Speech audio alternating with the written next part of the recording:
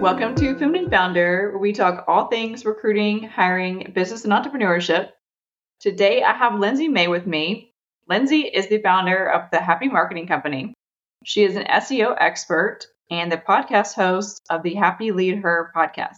Thank you so much for having me. I'm so excited to chat with you today. So I'd love to hear the story behind your entrepreneurial journey.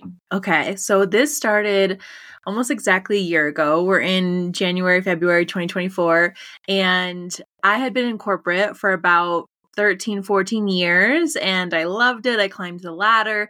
It was like my dream job. I had all the things, but it just felt like I was missing something, and I started to get really burned out. I started to work, 10, 12-hour days, and I started to work weekends and nights, and I was just like, there's got to be more for me out there, but I was so scared to go for it. And I feel like a lot of us, kind of have that moment where we're like, am I going to go for it, or am I going to stay here, be unfulfilled, and do what's kind of normal, working in corporate, all the things. And so I was actually given a little bit of an ultimatum, because in my last job, I was traveling once or twice a month, and I was like, this just isn't working for me anymore. I have a home, I have 2 dogs, I have a life, all these things. And so I had a conversation with my boss, and she was like, you're going to be traveling more this year, so you have to decide if you want in or if that's not for you. And I think she was actually surprised when I was like, you know what, I'm going to choose myself. I have to go on a new path and figure out what's out there for me. And I just can't commit to traveling every single month or,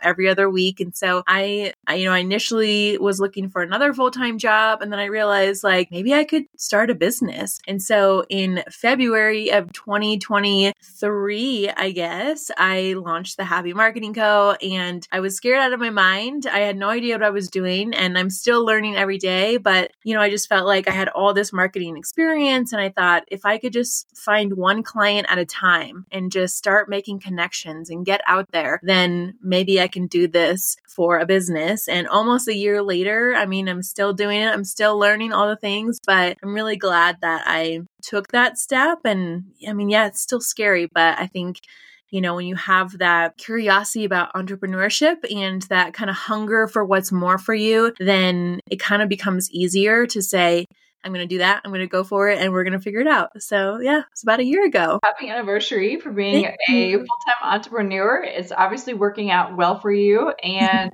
I want to know, how did you have the courage to actually rip the Band-Aid off and say, okay, I don't need my corporate salary anymore. I am going to be good enough to be able to make money on my own. That was really hard because, as you know, when you climb the ladder, you're typically getting a higher salary every time. And that's one of your biggest goals when you work in corporate. And so for me, I was so proud of the work that I put in. And I'd worked at a lot of, toxic companies and had a lot of toxic situations, but it was always like, oh, I have this, this consistency of a paycheck. And so that was one of the biggest things that held me back for a while, because I had been thinking about leaving and starting a business for a few months, but I was always just scared that I wouldn't make any money. And so, for me, it started out really slowly. And so I had to encourage myself all the time. Like, you can do this. It's going to be slow at first. And one of the things that I did in the very beginning was kind of workshop my skills and my experience. And I literally took this giant whiteboard and I wrote down, these are all the things that I'm really good at and that I really enjoy doing. These are the things that I'm not good at. And,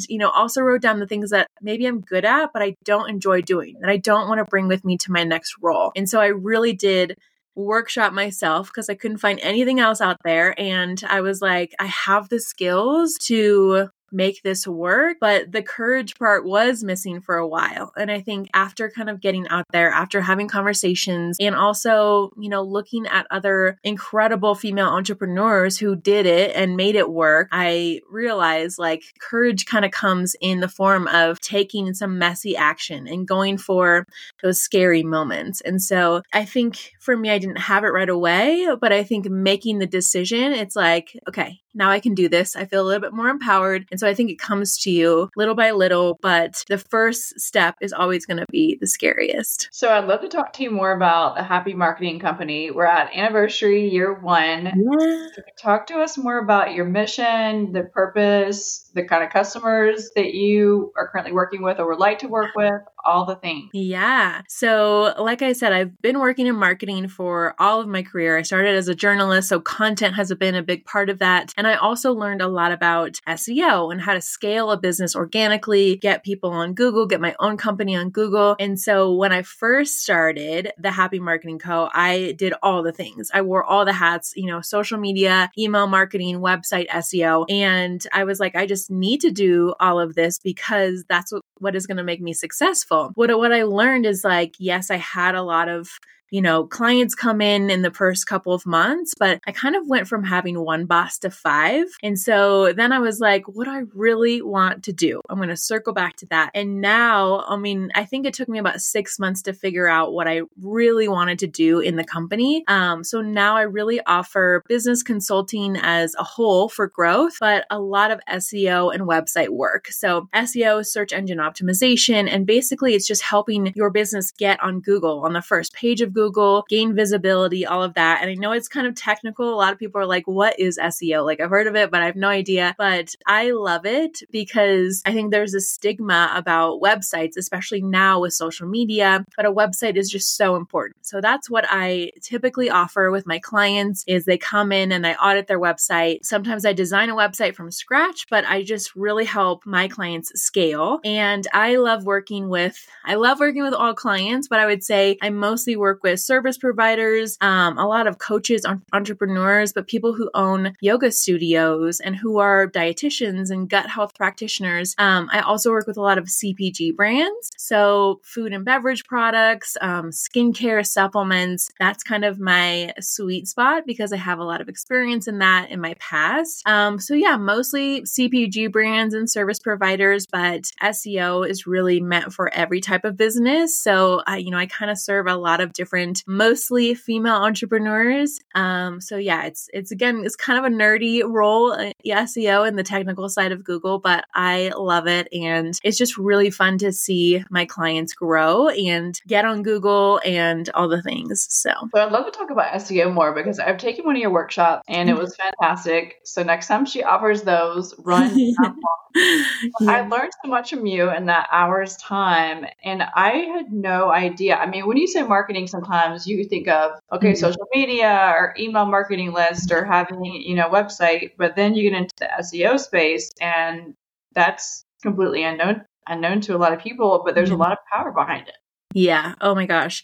And so you were in the podcast SEO course or the workshop, and it's like SEO can be translated into so many different areas of marketing. And I think a lot of times people think like SEO and website, which is number one. I would say like because Google is the number one search engine in the world, you want to make sure that you have a website, that it's optimized. And basically what that means is having keywords in there. What are your customers searching for to find a product or service like yours? And so it's kind of simplifying that. And, again, like auditing a website to say, like, looking at your performance, I can tell that there's a gap in your target audience, or there's just not a lot of traffic coming to your website. So website is a part of it, but also with keywords, people are searching for things on social media. They're also looking at podcasts, which you and I are pretty new into having a podcast, but just think about everyone's looking for a solution or a product or some kind of value in their life. And so they're going to search for that no matter where they're at, whether that's social media, looking in Apple Podcasts for something to listen to, or on Google on a website. And so SEO is so powerful, and it is a little bit technical, but I like to break it down in these workshops. So it's like, let's focus on SEO for one area. And podcast was so much fun because it's like, we get to share our stories, but we also provide value in the episode. So just getting the right people to find all of that value and to find your content and your resources, no matter where you're hosting that. So yeah, SEO is so important, but it's really cool to kind of optimize things and then just see an influx of people kind of come your way, which I know you said it helped your podcast already. So it's kind of fun to watch the numbers. It definitely did because I downloaded the programs you suggested and then I added the tags and I saw my numbers go up significantly and I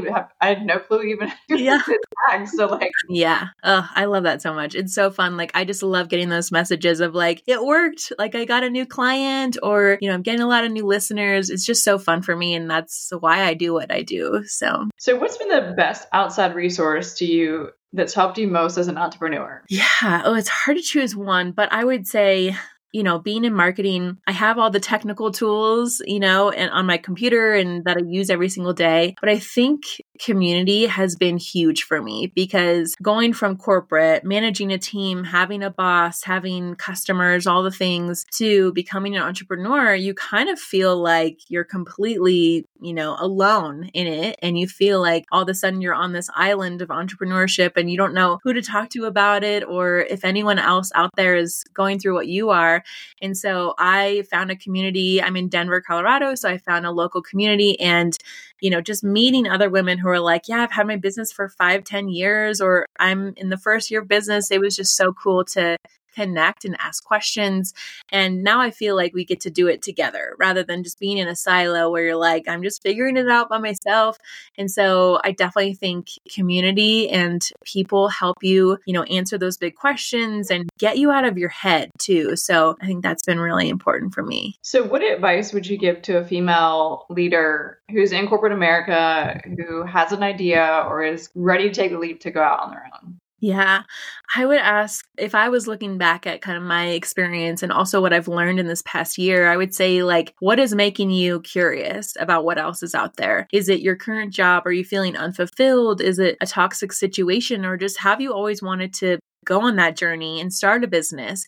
So I'd kind of start with the why of why you're curious about it. And then kind of like I did, I would workshop everything that you're interested in because you can create a business, especially in 2024, about anything that interests you. I've seen, millionaires on Instagram who have a garden course, right? It's like you just never know what can make you successful or can, separate you from every business else out there. And so I would say like workshop what you are really passionate about and not just in your business life, right? Like what do you love to do that you could talk about all day, any day? And that can help you turn it into a business. And sometimes you're going to have services or products that, are pretty like straightforward, like I do with marketing, but also you can have fun with it because I never thought, oh, I'm going to have a workshop for SEO for podcasts, right? It's kind of fun for me, but it also combines my experience. So I would say workshop that and see like what you're really interested in. And then make sure you have people around you who support your journey, whether you're on day 1 or year 5 and you're trying to figure out how to take your side hustle to the next level. I would just make sure you're surrounded by a community. A mentor is always helpful to kind of get you out of your head, but also I would go for it. If you've been struggling with this for a while, whether to take action or not, I did, and I don't regret anything that I've done in my career, but I would say like the first step is going to be the hardest. And once you get over that and you go for it and you commit to it, it gets so much easier. And you realize this is why I've been passionate about this for so long. And it just gets easier. And you get to realize like, this is why I've been thinking about it for years or for months or whatever. And so you just have to go for it. I love that. So as we wrap up, how can our listeners find you? Yeah. So if you're interested in SEO or business growth, all the things, my Instagram is The Happy Marketing Co. You can also find me on my website, thehappymarketing.co. And then I do have a personal brand where I just love connecting with female entrepreneurs and people who, are just excited about making that transition or who have a business or who listen to the podcast. So you can find me there at thelindsay.may. But I just love connecting with people. So feel free to send me a DM. Thanks, Lindsay. Thank you so much.